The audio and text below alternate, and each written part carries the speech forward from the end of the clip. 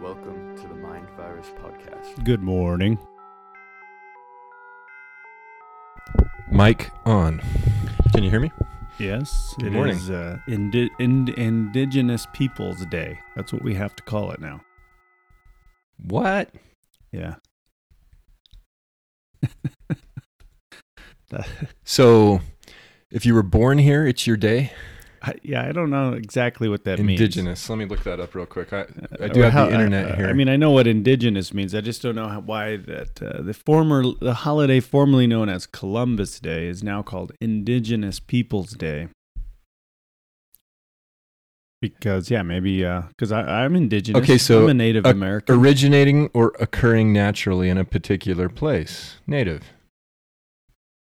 Did anybody occur naturally? That's Anywhere? the thing. I mean, we have the scientists that say the people that got here came from Asia via a land bridge. Mhm. So, not natural, not Right. indigenous, right? Of course, the second definition here from the Oxford Languages Dictionary says inhabiting or existing in a land from the earliest times or before the arrival of the colonists. Right. So did the Nephites colonize the land? And Only if they were white. scientists seem to believe that they've made a blanket. Some people will make a blanket statement that all the Native Americans, indigenous people, whatever, came via the land bridge in Asia, right? Mm-hmm. But there are good evidences that many of the eastern tribes have roots in the Holy Land, even, or in the West. So not Asiatic. Mm-hmm. And you can see this in the differences in the way these people look, right? Like they genetically look different. There's the more round, soft face, and the eyes, that look more Asian. And then you've got sort of the Indian head nickel with the nose. Right. Yeah, that's totally not an Asiatic Right. look. So, and the disadvantage the guys in the East had was they encountered the colonists earlier. Yeah, a So little a lot bit of them were earlier. killed off. Well, you've got to understand that you can't just bring in nuance or complexity to this. If you're white, you ain't right, and you're guilty of atrocities. That's the bottom line. Yeah. So I disagree. happy Indigenous Peoples Day. So if you Google Columbus Day, it still has an entry in Google. Right. Monday, October 9th. Right. Right. I mean, when we were kids, Columbus was celebrated. You learned about him in school as a hero, as an explorer. And he's prophesied about in the Book of Mormon, if you put into any weight into that. Mm-hmm. Do we...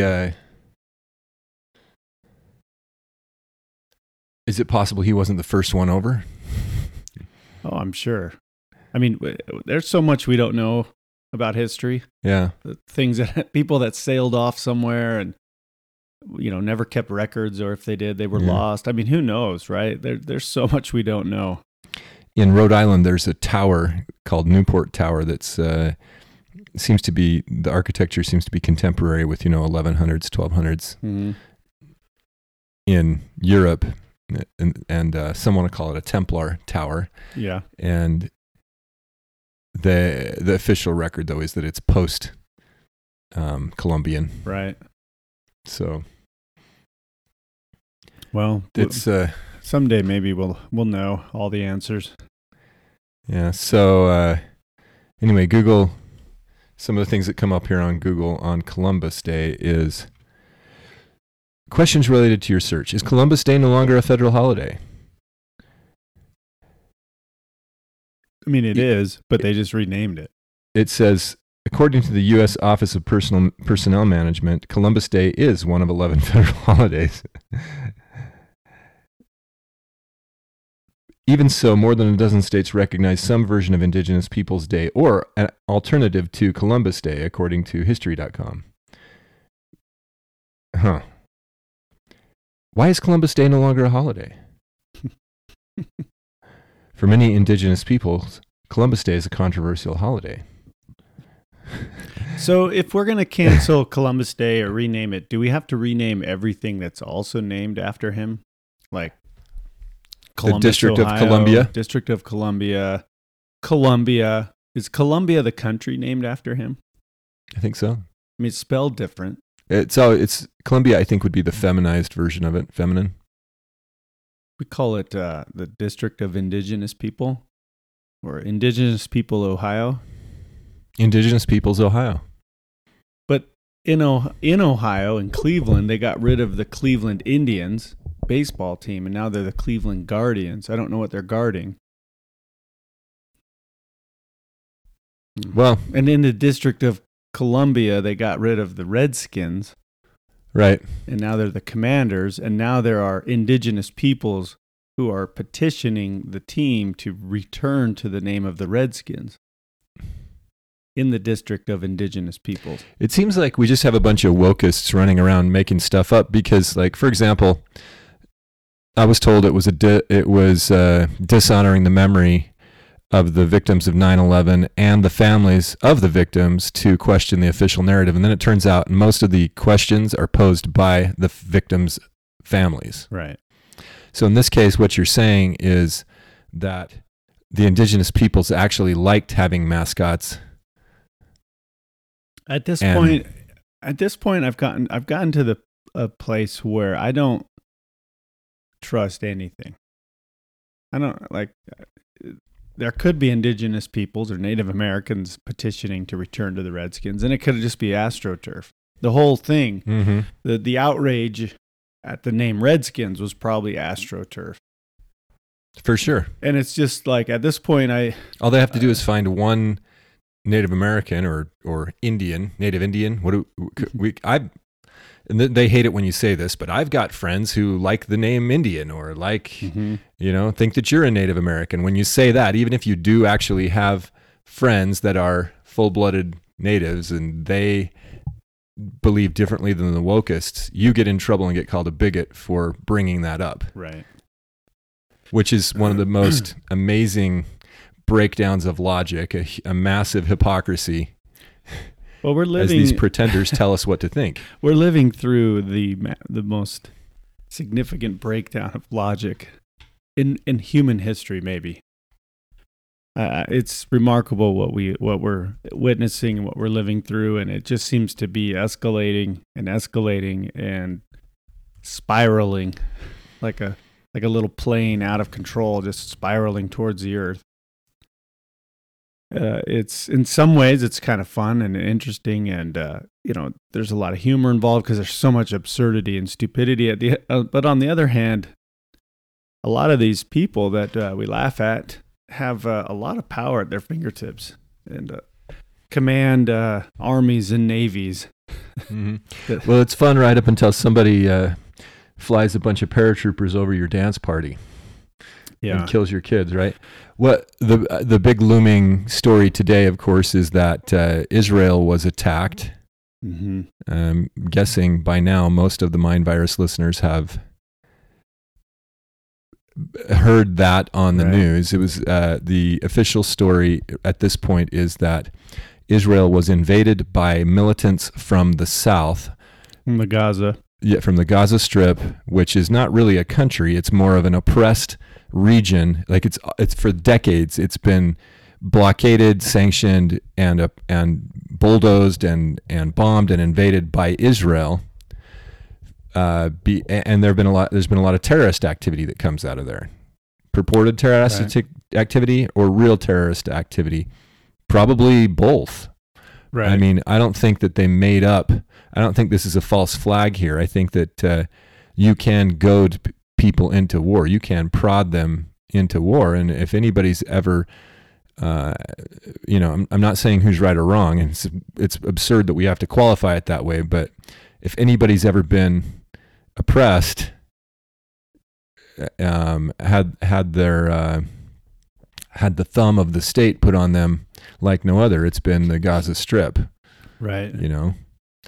So yeah, and then saying that's going to get you canceled by who? Apparently, it'll get you celebrated by the leftist, statist left right now in America, right? Or that you were saying something about the flags being switched from Ukraine to... Yeah, it seems like the Palestinian flag is the new Ukraine flag in certain circles. And in big cities all over the Western world, including the United States, Europe, there's pro-Palestinian rallies and, sort of the professor class. And I know it's always been sort of a pet project of that social class, the professor class, the woke Marxists, to kind of side with Palestine, and they have their Free Palestine posters in their classrooms, things like that. And I don't have a vast understanding of what's known as the Israeli-Palestinian conflict or question, but I do know it's a lot more complex than the American media likes to portray. The American media tells us that Israel is flawless and that they're a victim of countless unprovoked attacks. In fact, they've done that, but there's also, like you said, there's been a move towards supporting Palestine. But you still don't really see that. Right, like I'm looking at MSNBC.com right now, which has got to be the left of the left, right? I mean, is that are there any other more leftist big outlets? I mean, I know we could say ABC, KSL. CBS, KSL definitely, yeah. But they're not pushing the Palestine angle. They're more just reporting that there's been attacks. Israel orders full siege of Gaza. So, I'll check out KSL. The so-called conflict it's gone back decades, and there's complexities involved, and there's been a lot of people who have written about it, and everybody's an expert, right? On Twitter, especially right now. But it was interesting that the talking points had gone out, and all these American politicians were using the words unprovoked attack, and in this case, and like you said, it's unprovoked. This thing goes back 60, 70 years. Well, it goes back even... Well, yeah, it goes back a long time. The Palestinian people were, for the most part, coexisting with whoever was there. They were more in control before World War II. That's the big thing. I mean, there was a move to create an Israeli state, the State of Israel, which is a co-option by 1/12 of the family of Jacob for the name Israel. I mean, these are the Jews, right? They're not necessarily representative of all of Israel, but they definitely are preeminent in the Old Testament. Right. And there's evidence that many, many books were taken out, and mostly the stuff that pertained to the Jews was what was kept in the canon. Remember, there wasn't an Old Testament until it was officially put together by the Catholics, the early Catholic Church. There, you had the Septuagint. So I guess we could say it was somewhat official, but those writings go to 2nd or 3rd century BC at the earliest. Yeah, and over the course, the modern state of Israel was created in 1947, which it really isn't that long ago if you think about the age of countries. Like there's people that are older than the state of Israel. What's interesting is everything relating to Israel in the Bible often gets conflated with the state of Israel, the modern state of Israel. Right. And along the way, the borders have shifted and changed. There's been different wars. There's the famous 6-Day War. And both sides, I'm going to both sides this a little bit. Both sides have there's been negotiations, there's been conflicts. And there's been attempts to have a two-state solution. There's been all of this kind of thing, and none of it's really stuck. Let's just put it that way. Like I said, I'm not an expert on this. I think it's impossible to be an expert on this particular subject because it's emotional. You have a lot of external forces. There's now claims that Iran was involved with these latest attacks, and of course the United States just gave a lot of money to Iran. And there's also claims that a lot of the weapons some of these Hamas terrorists, these Hamas people used were weapons left behind by the United States in Afghanistan. Like, makes you wonder if those weapons weren't left behind by design. And it's like, yes, we want these to be distributed to certain people like Hamas, like Hezbollah, like the Taliban. Well, like ISIS. The government just unfroze like $6 billion of Iranian assets a month ago. Mm-hmm. So the way there are questions about where that money went. These things, I always try to... And there are reports that all the arms being used are American arms. Right. That we left behind in Afghanistan. Yeah, exactly. So this isn't just speculative. It seems to be highly supported is what I'm saying. I try to zoom out on these things and try to think what's really going on here. And I have a lot of questions because, I was in Israel in January. Right. Was it easy to get in? No. Did it appear that they had security at the border? There is security everywhere there, not just at the border. Like we crossed from Jordan into Israel, and there's a pretty good relationship there, but it's still very tight. So how long do you think it would take them to respond if they saw paragliders coming over from the south? They would never land. See, they would land dead. I saw a report from a lady who was former, I think we call it IDF, Israel Defense Force, and she says if a bird flew over, we knew. If a cricket or a cockroach crossed over, we knew.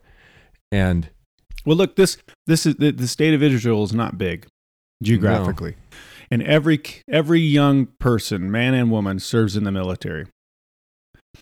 Required. Mm-hmm. So there's no shortage of troops, and there's not a huge geographical area that they are tasked with protecting. And not only are the border with the international borders very well protected, but there's checkpoints throughout the state, especially in different parts of the city as you go from Israeli-controlled areas to Palestinian-controlled areas, which we did. Mm-hmm. And there's these checkpoints, and you better have your documentation, papers, please. And we were in a bus and a tour group, and that was a little easier for us, but we still had to stop and prove we were who we were, not individually, but as a group. But you didn't, you didn't do that if you were a Palestinian. You didn't cross into the Israeli-controlled part. Mm-hmm. If you were certain, there's always class differences and money but that I've seen some videos. You've probably seen them too. The videos of these like video game style paragliders coming in on these little one-man aircrafts. And this concert that they invaded, this festival, was down near... It was just part of it. This is one of the most highly publicized aspects of it because it shows young people, good-looking people being hurt, killed, herded around, right? That's the problem. This is made for television, this stuff. Right. And this festival is down near the Gaza border, which would be heavily guarded, heavily fortified. And these guys just paraglided right in and then started opening fire, apparently, allegedly, according to the stories we're being told. And again, I don't trust anything. I'm not saying it didn't happen. I just don't trust anything. It's like there's got to be more to this. Right. If there's one thing we all should have learned, even if we knew it before, we've been lied to on a massive scale. COVID should have taught us that. The controlling class, the government, and the corporate legacy news outlets are not on our side. So it's interesting to see the difference between what they're saying and what some of the alternative media is saying. In my opinion, so far, based on what I can tell from the other side of the world, from independent and corporate sources, it appears this was an actual attack. Mm-hmm. People are really getting hurt. They're blowing up buildings. They're with rockets. The Palestinians did invade, and that they used American weaponry and technology, and probably had help from Iran. That's the thing that the Wall Street Journal is now reporting, Mm-hmm. which is a huge complication here. This is a massive complication. If they can link this to Iran, this makes it part of that broader agenda we've been talking about to take the world to war. And so the one point that I settled on, and then I did a little initial reporting. I thought about it, and I settled on this, and then I started to see others talking about it. Doesn't make me right. I think this isn't an outlandish idea, but my thought was it's not a false flag, but how because you started to see these comments that this was a massive failure of the Israeli Defense Force and the Israeli intelligence apparatus. Mm-hmm. And the problem is those types of groups don't generally fail on this level. Like there could have been a failure to anticipate it potentially, but then there would have been an effort to repel it. It appears there was hardly any effort to repel the attack, to shoot down the paragliders, to, because the Israelis have guns too. And lots of guns. Yeah, it appears that there was a failure to repel, and whether they should have anticipated it or not, and there was a lack of response. And so my thought was that at the highest levels, not the mid levels, not the regular people, but at the highest levels, and we're talking about even in the military. I'm sure there's tons and tons of honest, good people in the, just like any country. But at the highest levels, I think that the agenda is they wanted this to happen. Just like Pearl Harbor, mm-hmm. where the Roosevelt administration enraged the Japanese by cutting off their supplies to oil in Southeast Asia, not in America, in the Americas. In Southeast Asia, the Americans were cutting off the supplies of oil that the Japanese wanted, and basically pushing them to a war during a very colonialist period, right? You got to understand what was going on in the early part of the 20th century. The big powers were taking essentially colonial control over various areas of the world. That's the Spanish-American War. The Philippines end up ceded to the United States. Have I got that right? Was that the Spanish-American War? I don't know, honestly. This is 1898, 1899. Let's see. It also led to the United States involvement in the Philippine Revolution, the Philippine-American War. Yeah. So, and the Wikipedia article makes some effort to talk about yellow journalism. Why can't we talk about yellow journalism now? Right. But yeah, this is after World War I and at the end of the 19th century and the start of the 20th century, the big powers were still involved in colonialism, taking and controlling land and outside of their national boundaries. And it's at some point, people think that it went away at some point, after World War II, but it didn't. The influences remained. They just remained in a more subtle way, economically, through aid, foreign aid. You think that the money that America gives, the bagazillions of dollars we give out every year to countries all over the world, you think that that money doesn't come with strings attached? No, of course not. Of course, charity. Yeah. Just buys rice and beans and diapers. So anyway, my thought was that that just like America wanted to be involved in a world war in the late 30s, 1930s, I think that this fits the MO of the controlling class, that they let it happen. They need a Pearl Harbor. A question I've been asking myself the last couple of days about this is what did Hamas have to gain by doing this? They would have known, like, after the initial shock and awe of catching Israel off guard, if that's really what happened, they had to know that the response was going to be devastating. There's not going to be a Gaza Strip anymore. Israel's going to level that place and just absolutely burn it from the earth. Zero Hedge is reporting that the Lebanese Hezbollah have opened up a front on the north, which is interesting. Right, and I stood on the Israel-Lebanon border. Yeah. And it was highly fortified. You couldn't even get that close to the border, actually, as a tourist. But, right, you've got Hezbollah, which is Iranian-tied. I mean, Israel is technically surrounded by enemies. Mm-hmm. Well, but Israel is also very well fortified and armed. They have a great air force. They have a great intelligence. Yeah, they're well apparatus, supplied, apparently, and they have essentially unlimited funding from the United States. Mm-hmm.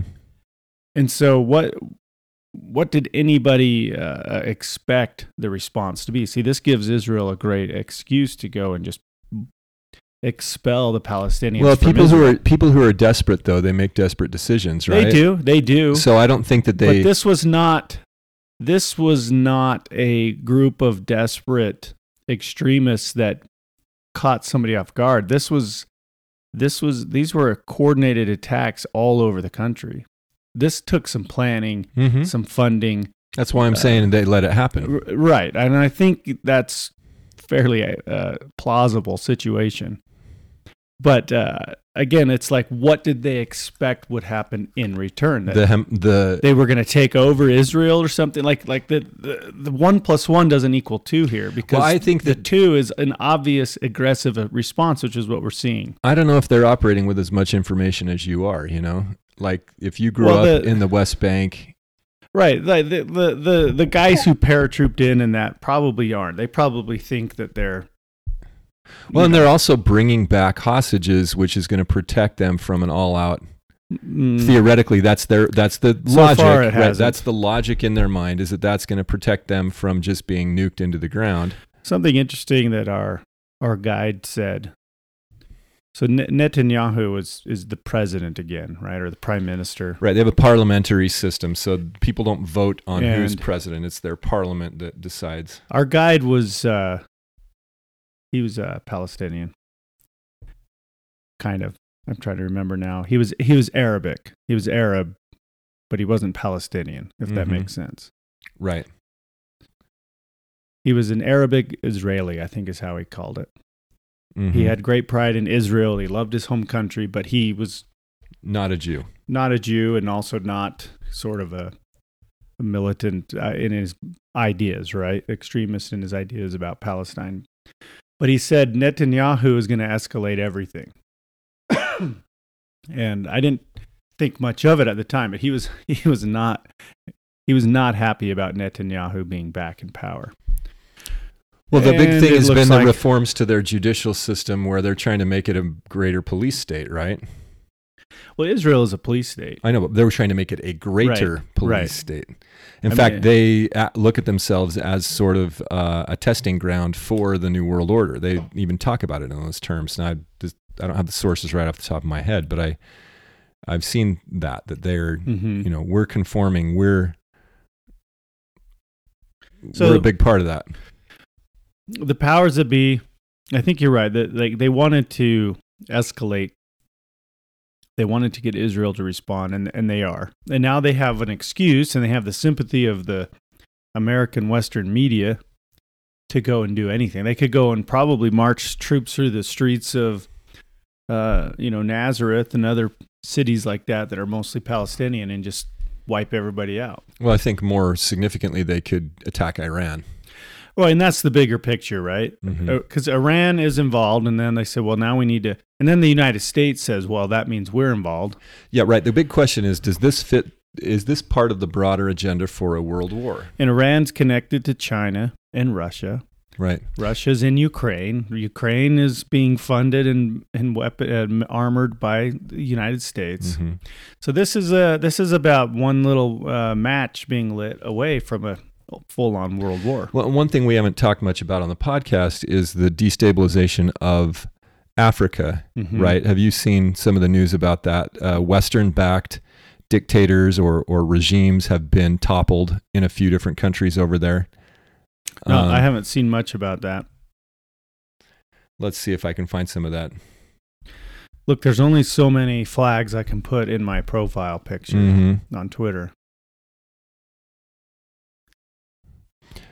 So, the New York Times has an article. Let's see what the date is here. Stop trying to advertise to me because I'm just trying to get some quick information. Ad blockers. Coast to coast, a corridor of coups brings turmoil to Africa. This past week's military takeover in Niger completed a domino chain of countries ruled by leaders who seize power by force, fueling instability and presenting a conundrum for the United States. So this is July of 2023. So we have Niger, Chad, Mali, Sudan, right? This is going right, Guinea. This is going right through the middle of Africa. So I'll just post that link in there. People can read that if they want to read the New York Times. But yeah, there's a lot of instability there. There's clearly a problem in Ukraine. There was, let's see if I get the name of this country right. There was a coup or a shift in the government, like a switch in the government of a little country. Oh, what do they call it? Luxembourg. No, there was like a self-governing region in Azerbaijan, which is next to Armenia. It's south of Georgia and Florida, Russia. Florida. We're on the other side of the country. I forget the name of this region. It's little known, but anyway, it was this fledgling country there next to Armenia, and it's become fully Azerbaijani, and people have been displaced, and so there was a bunch of turmoil there. You've had continuing turmoil in Syria, right? Right. Just continuous problems, which could there. Probably spill over into this current thing with Israel because Syria's right there. Right. We had the full-on flip-flop of Afghanistan back to home rule, just precipitous change in their governing structure. Well, then you have the ongoing migrant crisis 2 years ago in Europe and the United States. Yeah. So we have a fairly unstable situation, it looks like. So the Israeli thing, though, that's like an invitation to talk Book of Revelations, to talk, end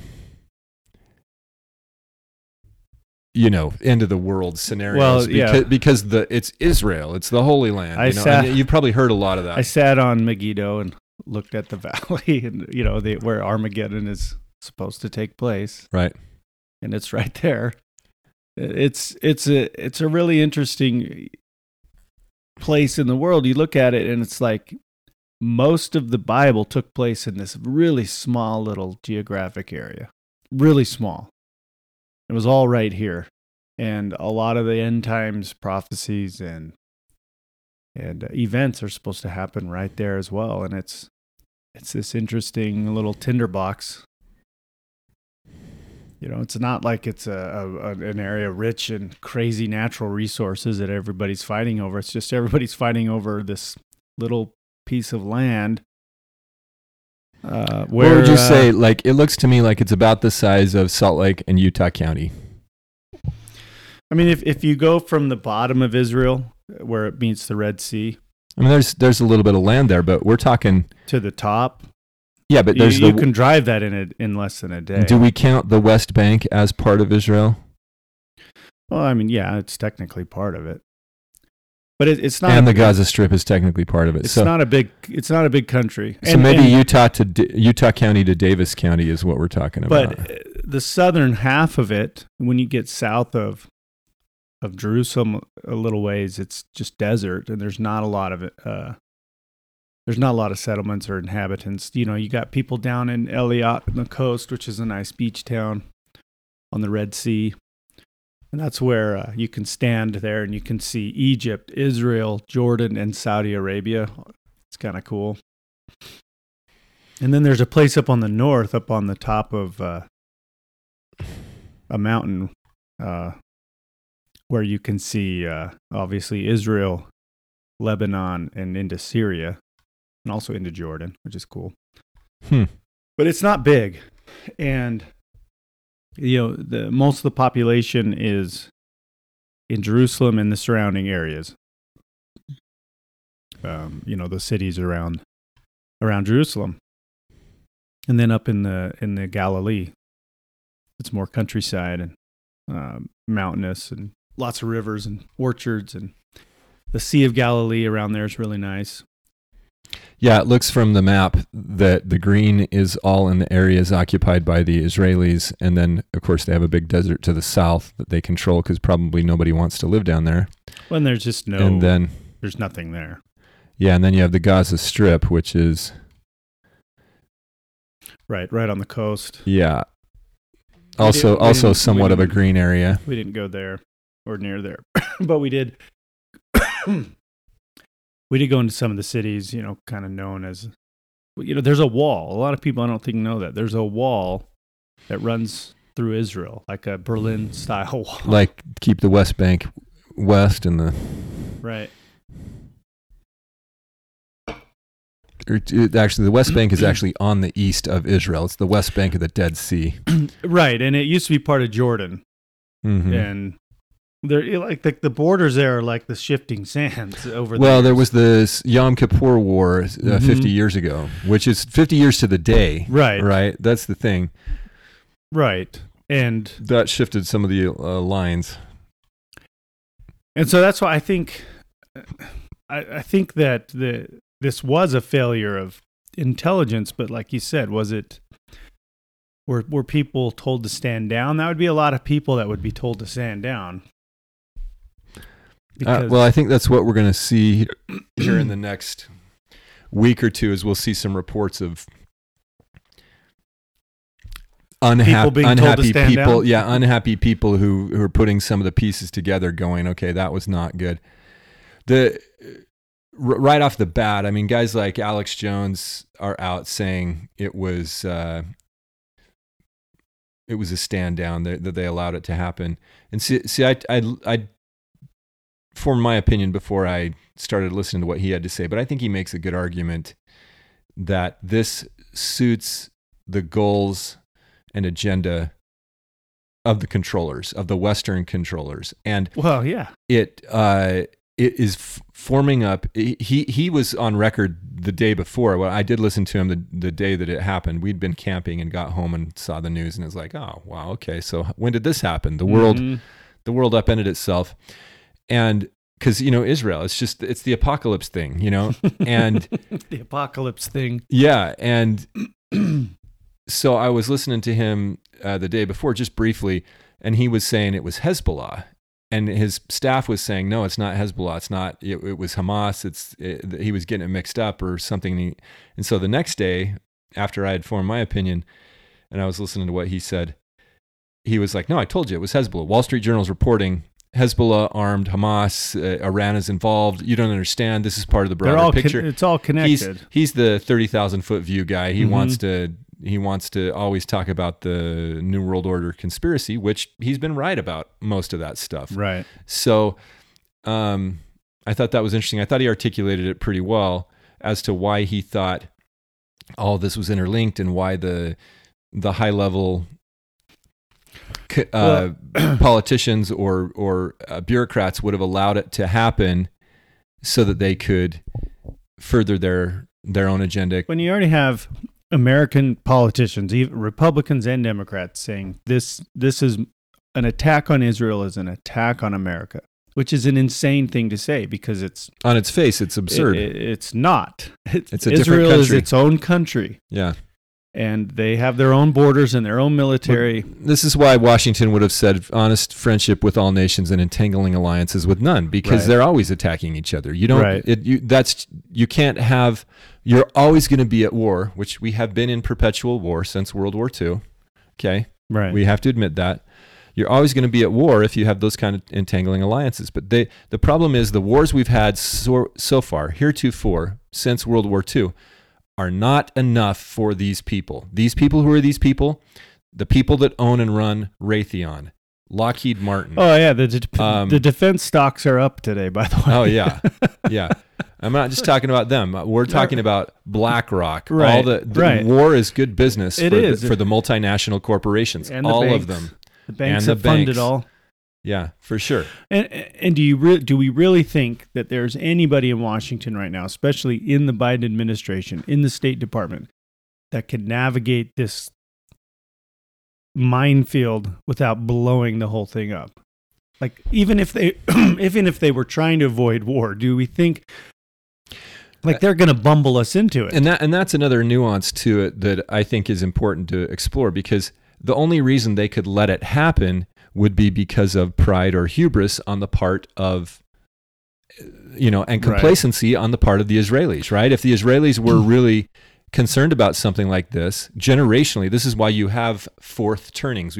We've discussed the generational cycle and the differences before. The fourth turning is an allusion to, it's an exploration of a concept discussed in a book by Strauss and Howe called The Fourth Turning, about how every fourth generation there's a big shift because of how the fact that the new generation has absolutely no knowledge of what had happened to their predecessors, in large part. And that's one of the large reasons why our that Gen happens. Z is illiterate, like literally illiterate.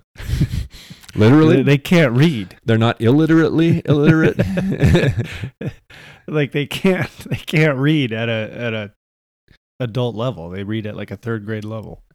Which is why the news is, and they're all identifying as trans and gay and right. This is why everything we have in the public sphere is all created for an 8th grade level, because it has to be easily understandable by your average person, and they only get to about 8th grade. And these guys now, it's mentally. Just like support Ukraine. I support Ukraine. Support Palestine. I support Palestine. Support Israel. I support Israel. Support the writer's strike. I support the writer's strike. By the way, the Hollywood strike ended. I know we were all on pins and needles about that. Now they can write some stories about this invasion. A little side note was, if anybody in Hollywood had any self-awareness, and maybe there's some people, it had to have been a humbling thing for them to have this strike and have nobody in America give one crap about it. Not a single one. No one cared. No one cared that you guys weren't pumping out content. No one noticed. No one noticed that you're back to work. It's like, you're not as important as you think you are. In fact, a lot of people were rooting against you guys. It's kind of like the U.S. women's soccer team, which is sad. This is a national team. There's a lot of good ladies on it, but because of a couple of them, people were cheering your demise. Anyway. Yeah. Yeah, so they're back to work, huh? I guess. There's a lot of strikes going on right now. A lot of auto workers strikes. Yeah, there was a hospital strike in California. Yeah. Talk about a strike that would literally kill people. Yeah. And suddenly there's no nurses showing up to work, or doctors. Or maybe the people would actually maybe save a bunch go home of lives. and save their get if they're giving them remdesivir. Run, death is near. Yeah, or the clot shot. I had one of the family members of an individual on the one of our listeners had a family member who had vacillated and wanted to get the shot, and he says, Well, they don't call it the clot shot for nothing. Right. It's like it's safe and effective. Yeah, it's safe and effective. Safely ensures profits for the people who make it, and it's effective at wrecking your body. It's amazing how many disparate messages there are out there. You get to decide. You get to choose what you believe. There's enough information on any side of these issues, like facets on a diamond. You can pick an angle and go with it and find a lot of supporting evidence, So well, there's so people out there so stupid and so just influenced by the powers, the pressures that be, the media pressures. They're probably out there saying, I stand with Israel, free Palestine. And they don't understand that those are two opposite sides of this conflict, but they don't know any better because they're stupid and they just do what the popular media and the zeitgeist and the energy of the world tells them to do. It's like the Ukraine flag. How many people on Twitter have Ukraine flag and a masked up emoji in their profiles? And of course the rainbow flag. Yeah. And the Black Power fists, the BLM fists. There's a guy out there named Mark Dice that likes to go out and do surveys at college campuses, and he finds a ton of those people. Have you ever seen him do that? He'll get him to sign a petition to ban water or right. something, and it's like, hey, we need to ban this thing. It's dihydrogen oxide. Makes it sound scary. Yeah, it's dihydrogen oxide. We need to ban it because it's killing people. You'll suffocate if you have too much of it, or you'll drown or whatever. And then it gets him to sign the petition to ban dihydrogen monoxide. Well, I saw a picture of these kids, college kids, carrying a big poster that said "Queers for Palestine." It's like, do you know anything? Like Hamas, Hezbollah, they'll kill you for being queer. Like, it's just so. It's bizarre. It's 1984. It's the 2 minutes of hate, and they don't know who they hate or why they do it. They just do it. Yeah. And it's like that times 1,000 right now in the United States, especially. But Western culture, we have all of these idiot kids growing up just hating everything and not knowing anything about anything. But they hate who they're supposed to hate, and they love who they're supposed to love because of who tells them what to do and what to think. And it's like, yeah, go blow those people up. Genocide is a great thing because those people are white supremacists. And then, the next year it's like, well, yeah, go genocide those people that we supported last year. But we have to wipe them off the face of the earth now because they don't believe in climate change. Right. So, but what does your gut tell you that that's really a majority? Because I'm running into a lot of people. Maybe it's just because I'm getting older. They do say that a liberal is just a conservative that hasn't been mugged yet. Well, but what I'm saying is like just sort of the general energy, especially of the younger generation. I know it's an old man cliche to be like, oh, the young kids these days. But the young kids these days are a disaster. And we have kids in that age group, and it's a battle to keep them just sane, let alone like thriving. Well, homeschooling helps. It does. But I just look at like the universities, probably kids all over the country today are going to their university classes, and the teachers are telling them how evil Israel is, and decolonization, and how justified Palestinians are, and Hamas is in what they've done. Well, what's Channel 1 saying? That's right. what they'd be telling you at school, and right? here's the thing, that like the IDF over the years has done some pretty terrible things, and the living conditions for a lot of those Palestinian cities and settlements is not good. They're second-class citizens. But it's at the same time, you have videos, and whether or not these are real or not is always something I wonder. But in this latest attack, you have innocent people, women, children being killed, being dragged to the streets. It's like violence begets violence, and terrorism begets terrorism. So now the IDF is completely justified in their minds of ethnic cleansing, and that's probably what we're going to see. And so then they do that, and then Iran says, well, we're now justified in ethnic cleansing, and then you have a nuke dropped on Jerusalem. you know, that's like the path of escalation here. Or would they drop it on Tel Aviv? Well, maybe. It doesn't really matter. It's a small enough country. You drop it anywhere in there, and it's going to be a real problem. It's going to kill thousands, hundreds of thousands, if not millions, and just destroy the country. They may not drop it on Jerusalem because they want Jerusalem, and they wouldn't destroy the Dome of the Rock. I can never remember the actual name of that mosque. I got to see that mosque. I was not allowed inside, but I got to touch the walls and wander around. It's an interesting place. Has a great view of the Mount of Olives. I think it's called the Al-Aqsa Mosque. Is it not? That sounds familiar. Is it? There's the Dome of the Rock. And that's up on the Temple Mount, right? Yeah, that's the mosque. And that whole area is kind of partitioned off. You have to go through security to get in there. And there's always a little bit of conflict. I think those are one and the same. It's is. The Dome of the Rock, and it's called Al-Aqsa. Yeah. And you have this, it's so interesting. You have Muslims going there as a pilgrimage. And then down at the bottom, you have Jews going on pilgrimage to the So Western what they call Wall, the Wailing Wall? The Wailing Wall and the Western Wall, which I got to go and up to that and touch that. And did you put a prayer in it? I didn't, but other people with us were doing that. The options there to do that. It's like the Israeli version of the temple roll. Right. And then you have Weird, Christians. Huh? You have Christians pilgrimaging. Is that a word? Yeah, pilgrimaging. Just like you guys were. Jerusalem is a... Mormons pilgrim.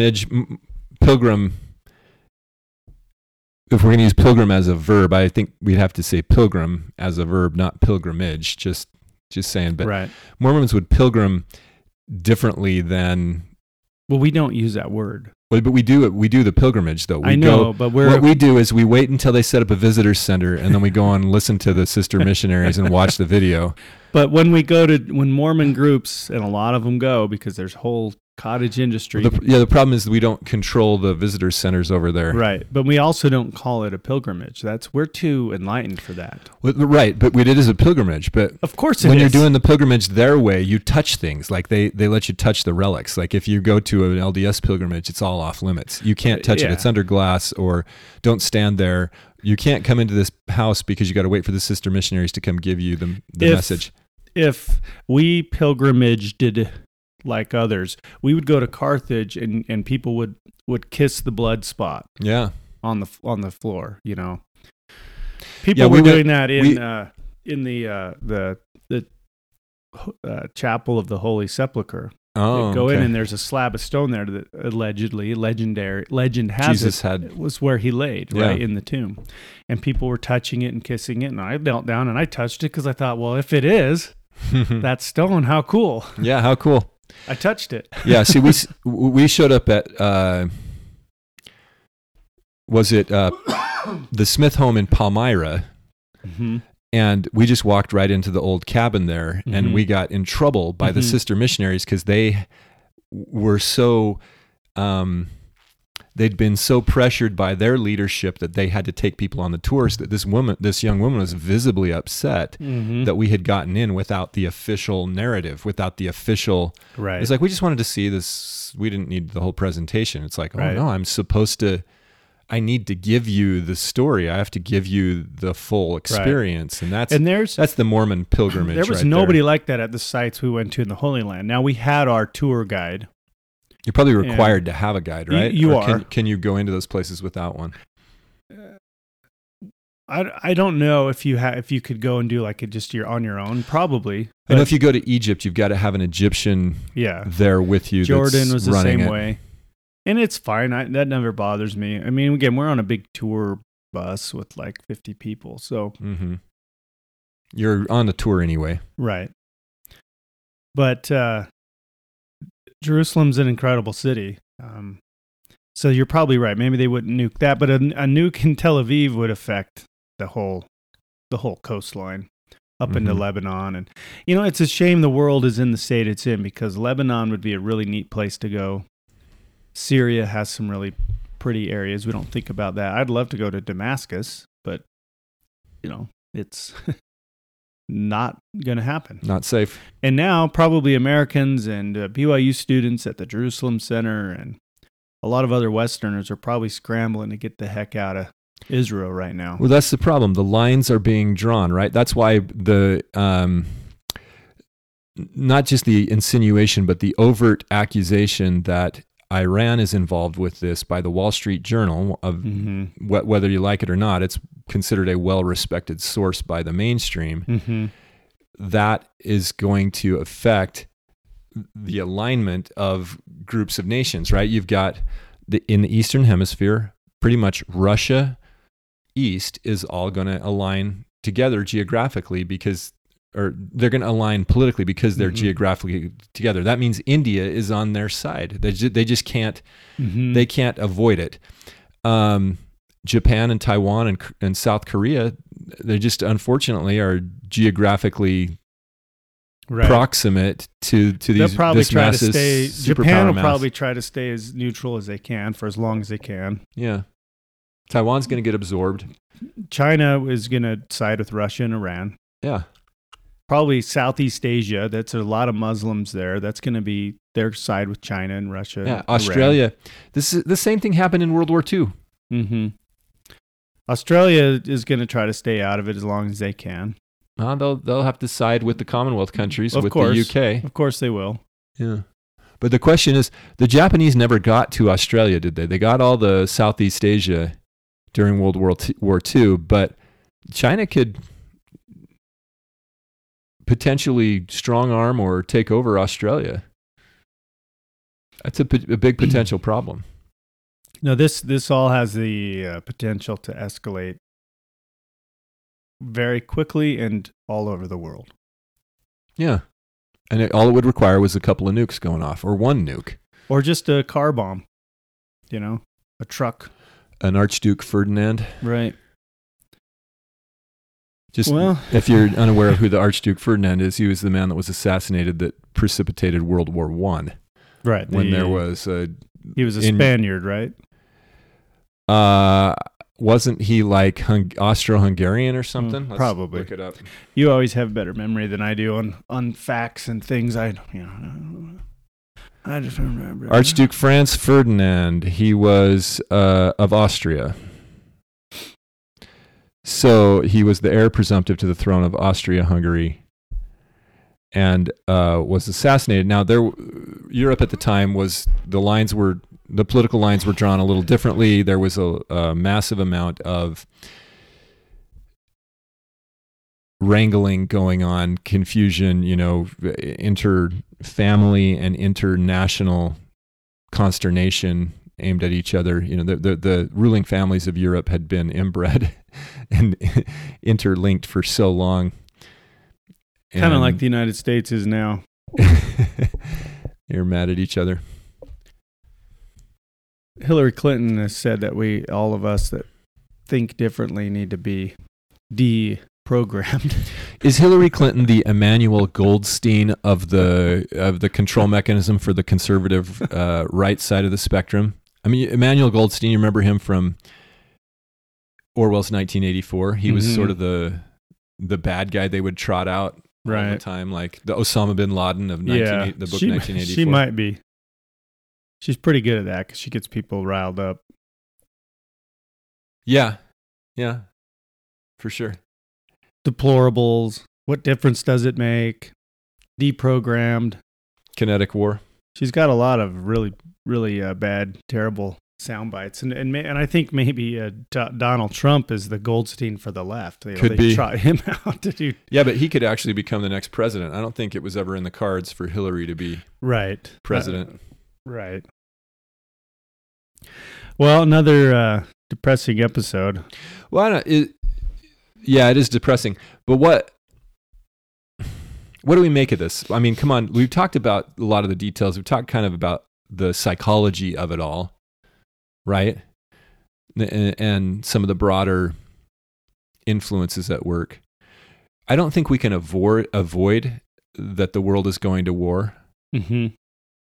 I think this is one of those days that we've been anticipating, right? Not to say Right. told you so or anything like No, that. you've been saying this for 2 years. But I do think this is going to spread, and it will not necessarily all be perfectly controlled. There's this idea of blowback, of unintended consequences, right? Right. So, and I don't think that the whole world control mechanism is fully controlled by one party or is a very cohesive, integrated, smooth operating mechanism. It's this. I'll go back to the movie Spectre, James Bond. It's like if you have a seat at the table of the secret combination or one of the secret combinations, it's probably like the guy that got his eyes gouged out by Dave Bautista when the head dude asked if anyone wanted to take his assignment, you know? Do you remember that scene in Spectre? I don't know if I've seen that one. I used a screenshot from that for our last podcast. Right. They're sitting around that table in conference. The powers that be are not. There's not just one dude up there going, saying, now we will do this and now we will do that. It's not Klaus Schwab up there. By the way, Putin has denounced Klaus Schwab. Really? Allegedly. Well, sometimes I wonder if we've mischaracterized Vladimir Putin. I'm not saying maybe he's one of the good guys, but sometimes you have to wonder. Yeah. Well, he acts, I think he acts quite rational for somebody in his position. Yeah. But maybe not. I don't know. Look, he's got a country to run. He's got people to protect. The United States has done way worse than, if the story were modified, if you look at it with a different narrative, his actions in Ukraine have been very consistent with what the United States has been doing since the end of World War II. Right. All over the world. Protecting places for their own interest, right? Well, we say, it's in our interest. Well, what's in our interest? Well, anything we want. We call it spreading democracy. Right. And technically that's what Putin was doing in eastern Ukraine because the Ukrainians had flouted their agreement. They had reneged on their agreement to allow those eastern provinces to self-determine, mm-hmm. which is technically democracy.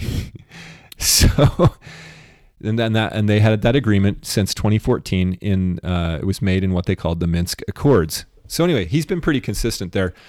But I'm not saying, again, I think all the nations of the world are corrupt. It's sort of like this new generation of corruption allows for all kinds of craziness to happen because you've got it's like anything could happen because these people at the top are just stealing everything that's not nailed down. I mean, look at the Biden crime family. The revelations that continue to come out about it's some of those Babylon Bee right articles we quoted about how we're not willing to accept all the evidence right. and all the phone recordings and everything until they actually admit to it.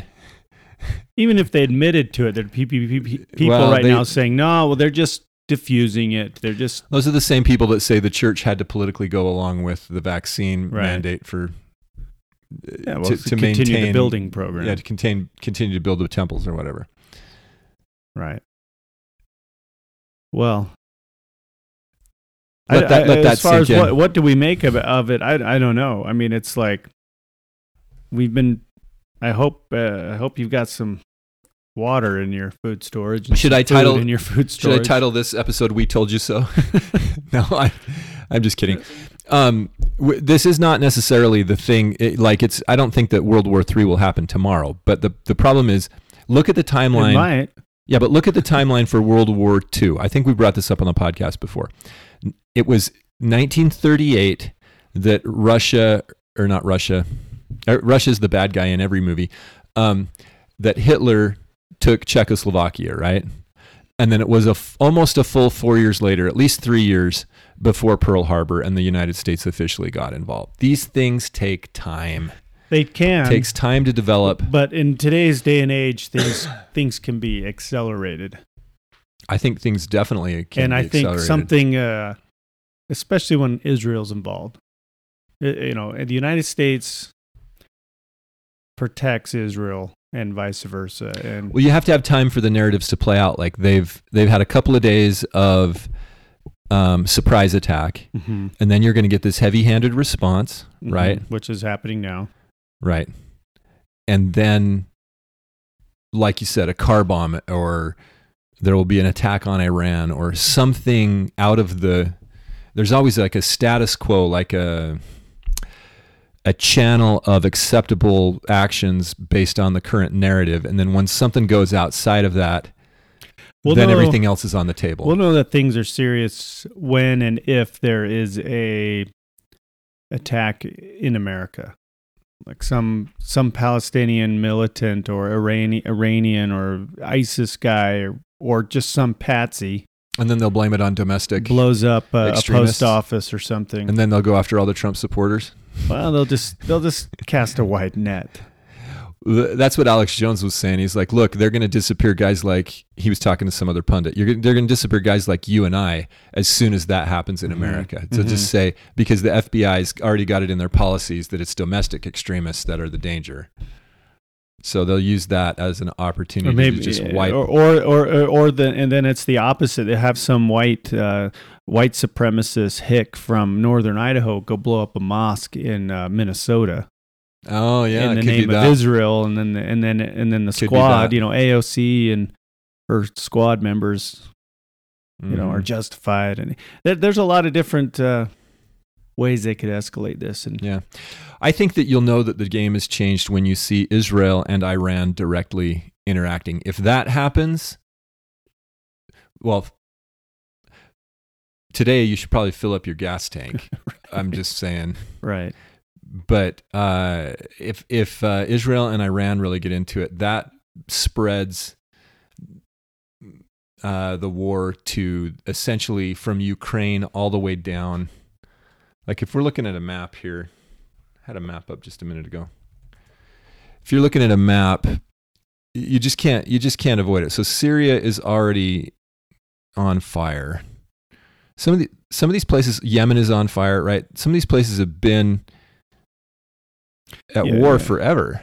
Yemen is outside of the existence of little Toyota pickup trucks and machine guns. Yemen is no different than it was 2,000 years ago. Yeah. I mean, it's been in civil war, tribal war, and then, of course, international forces and things like that. So you got issues going on between Armenia and Azerbaijan. If you go Iran, and this has to do with the lines as far as where the West has gotten their influence, right? Because the Armenians are more aligned with the West and the Azerbaijanis are more aligned with the Russians, right? This is right on the edge of the Caspian Sea. Then you've got Georgia, the Black Sea, and then you get to Bulgaria, Romania, and Ukraine, which is above the Black Sea, and Turkey below it. So the fire is sort of engulfing all of these areas. And if Israel attacks Iran, that extends it to the south. Turkey has been pretty solid, but meaning they haven't had a lot of political turmoil, violence. They've had political turmoil, but they haven't had like overt violence, right? A lot of corrupt elections and things like that. They're a NATO member, right? Mm-hmm. But they appear to be toying with changing sides, in my opinion. That would be interesting if Turkey switches, because it does appear inevitable that Russia is going to hold sway in Eastern Europe and through that region. The question is, what do we really believe? The United States has sunk. We're up to $500 billion yet into Ukraine for no good reason, and all we've got is a bunch of like hundreds of thousands of dead Ukrainian soldiers. Well, it's not no good reason. The money's coming back to the politicians. Okay. It's being laundered over there and donated back to them. You're right. But yeah, it's a lot of money, and what's a few dead Ukrainians for some political donations, for some 10% for the big guy. Or to fund my castle in Scotland. Right. Right. A few dead Ukrainian buffalo. I still think there's a story there that hasn't been told. Are you talking about the Levitts? Yeah. I mean, he promised Ukraine Buffalo through this Cheyenne tribe out of Montana. He promised the Indians that they would have a sales channel. I don't even know if the Ukrainians knew about the buffalo. The Ukrainians probably never had any clue that any of this was happening. Yeah.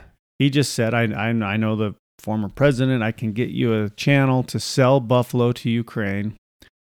All I need is one of your children as an upfront down payment. And they went along with it. They gave him the kid, and it's yet unconfirmed or unknown if a single buffalo ever made it to Ukraine, and again, what they were selling them for. Well, it's possible they just chalked it up to being scammed by the white guy again, since there's a long history of that for the indigenous people. There has to be more to it, though. There has to be more to it. Because according to what we know, initially the tribe was like, no, we're not giving you a kid. Yeah, and then he's like, well, I can get you some. I can get you to sell some buffalo in Ukraine. And it's like, well, they can sell buffalo to anybody. Why does it have to be Ukraine? And why did that persuade them? Right, the shipping costs alone. Right. Like, this is the thing. Like, it's on the other side of the planet. And this all happened in the course of an afternoon. It wasn't like there was ongoing negotiations. It was like, no, you can't have one of our kids. Well, how about we sell some buffalo to Ukraine? Okay, here's a kid. That whole thing it's weird. There's got to be more to it. It's bizarre for sure. Yeah. Well, you're sticking to that. Interesting. This is an ongoing story. It is. And, we here at the Mind Virus podcast will be following this as close as we follow anything else. Well, yeah, I guess we will. And our format is this is not a great format for following breaking news, because we won't do anything until a week from today. If you have children, yeah. If you have children that are of the age of 17 to 24, mm-hmm. I think or maybe 16 to 24, this ought to be pretty heavy. There's some big ramifications with this. Yeah, who do you think is going to fight this next war? Right. It's not just going to be your boys. It's after all of the Israelis are dead and the Ukrainians are dead, and we might be fighting this war right here on our own territory. Well, that's the interesting thing about the hubris, the just blatant corruption that's going on right now, is that, like you said, it could move quickly. We could have nukes on American soil within a matter of days or minutes or whatever, depending on what events. Or we could be the ones to drop domino. them too. Yeah, but if that happens, I don't think we're going to be immune to getting them back. But we have a fairly non-congruous population right now. We got an invasion of our own, of illegal aliens coming through. Yeah, which happen to all be young men. Have you noticed that? I haven't been down to the border. I haven't been watching them. The vast majority appears to be not women and children and refugees, but young men of perfect fighting caliber. I didn't know that. And then where are they going once they come into the United States? Showing up at a university to get their university-issued sidearm and AR-15s. I mean, who, and who's funding all that? People aren't organically showing up in the numbers that are appearing at the border. These aren't just people going, "Oh, let's go get a landscaping job in California." This isn't organic at all. So you think it's organized in that they're handing out weapons to these people? Well, I don't know. I think they could. They could. if you wanted to take over the United States, this is a great way to do it. You have an invading army crossing the border.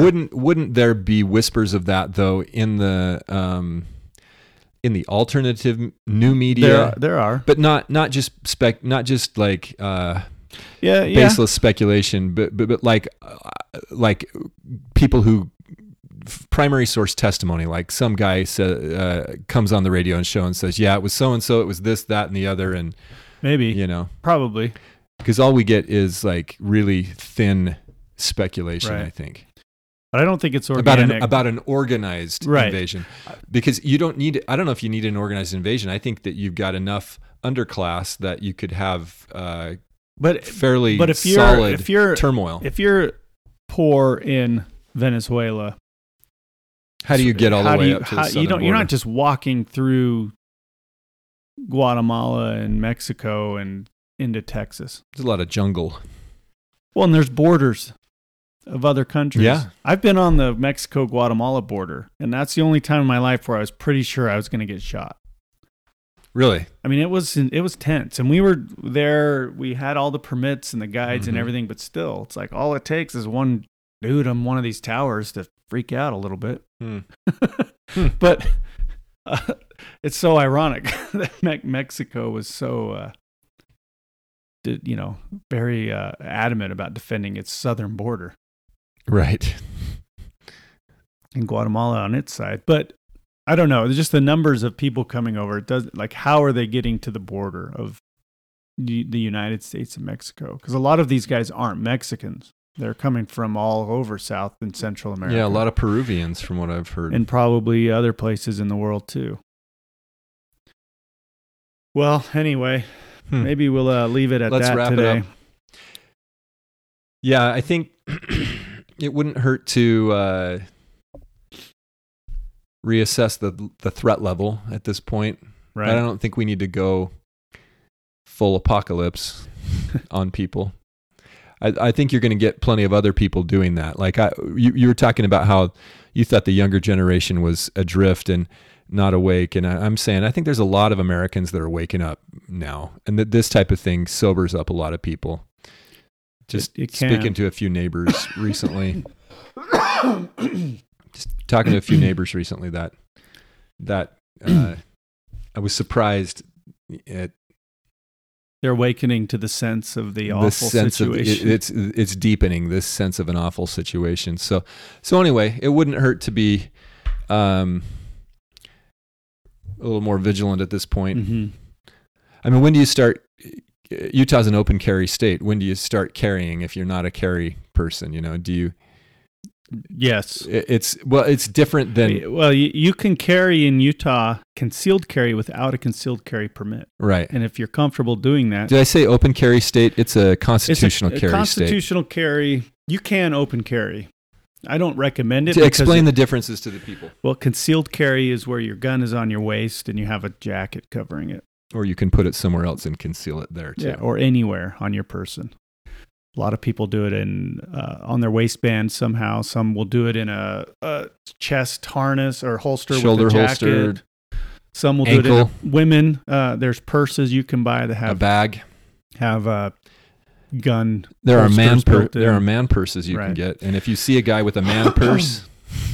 So the idea behind concealed carry is that the weapon is concealed. Now, if you have a concealed carry permit, it is lawful for you to carry a loaded concealed weapon. What does the state of Utah consider to be loaded? That's a round in the chamber. So open carry is you've got the gun on a holster, but the gun is visible. Plain sight. Like a cop or a cowboy. The problem with doing something like that is that sometimes people might freak out. Or he's got a gun! Or you could make yourself into a target. Right. Someone may try to rob you or... Not necessarily rob you, but if let's say there was somebody that wanted to shoot people or perpetrate a crime, they might try to take you out first. Right. Even though you don't need the permit to carry concealed, I highly recommend those classes. Oh, yeah. They're really informative. They teach you gun law in the state. And the Utah concealed carry permit has reciprocity in like 29 other states. It's the most accepted in the country.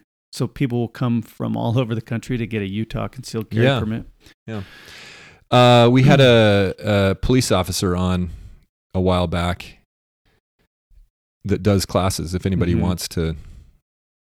anybody in Utah wants a class. Now, the downside or flip side, I guess, to taking a class is that you turn over all sorts of information to the federal government, your fingerprints and your picture and everything they already have anyway. You mostly turn it over to the Bureau of Criminal Investigation in Utah, but that ends up in the database. And you end up, there's some perks. It's a little easier if you have your permit with you. It's a little easier to buy firearms. In Utah, it is. It takes a little less time, and you get a little discount because you don't have to pay for the background check. Right. It's nice.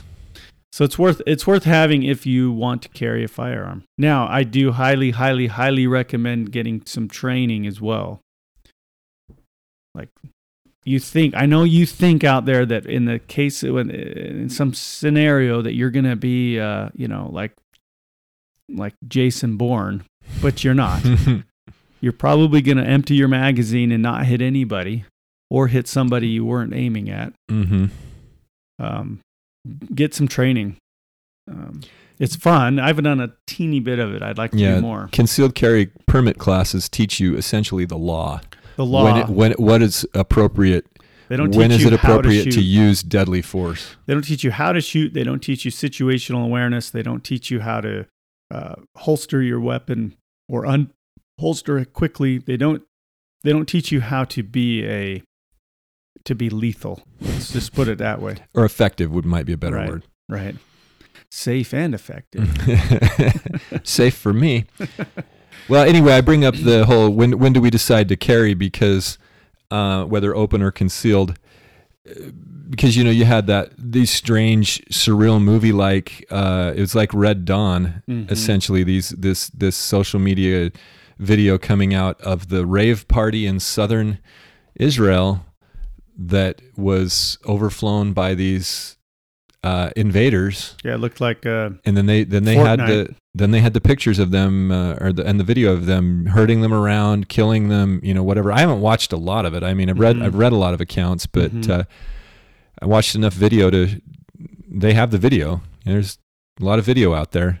And the thing about Utah is we're essentially surrounded by mountains and desert. So it would be hard to sneak up on us. It seems like it would be more of an integral disintegration. Can I say that? An integral disintegration where inside of the state you had forces pulling itself apart. Well, one way they could do it is just walk across the Texas border and then show up in Utah as a refugee, because Spencer Cox has opened the doors to refugees, and we have refugees from Afghanistan and elsewhere living right here in Utah. Sure, but then how do they get organized and then do their whole paratrooping thing? Well, they don't have to paratroop at that point. They're already here. But so do they organize, and then it's just one day that everybody has been told? Harry Potter. Yeah. And Voldemort sends the signal into the air, and the dark mark goes active. Yeah. Yeah. Maybe that's something like that. They get a text message. Show up at the warehouse in West Valley, 3:00. Get your gun. I don't know. I'm being a little facetious, but it's a possible. Again, if you wanted to invade the United States of America, this is a really good way they're doing it. And yeah, there's probably some legit refugee types in there. And there's probably a whole bunch of people who are here to commit serious crimes when called upon. I mean, you got to think that the powers that be in the United States, the deep state, whatever you want to call them, they're no friends of liberty. Oh no, they'd love to have insurrection like that so they can just clamp down with a martial law type of an environment. Right, and that'd be a great way to do it. Be a great way, especially in the American West when they know everybody's armed. They could get on. They could clamp down on us for retaliating, or they would just make up a story about how we started it. It's all scenarios and speculation, but sure. Yeah, I love to speculate. We've been doing it for nearly 3 years. Is today episode 1? We're not to 150 yet, are we? Let's see. We're coming up on some milestones here.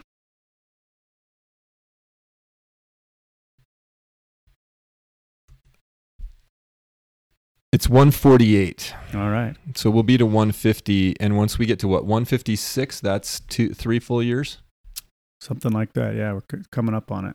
So in 9 weeks, towards the end of the year? We'll have to have a huge party with all the listener and all the commenter. All the listener and the commenter. This will be a very exclusive party. We're going to rent out a huge venue. Like maybe this room. We could just go to McDonald's and get a table. Yeah. McDonald's, man, we're splurging.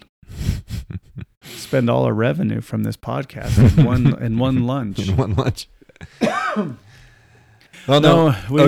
We do appreciate all of you. Please like, comment, subscribe. You know the drill. Yeah, comment. Let us know what you're thinking. And yeah. Let us know. Let us know what's going on out there. What your thoughts are on this whole thing. I think just this weekend we've taken the things have escalated.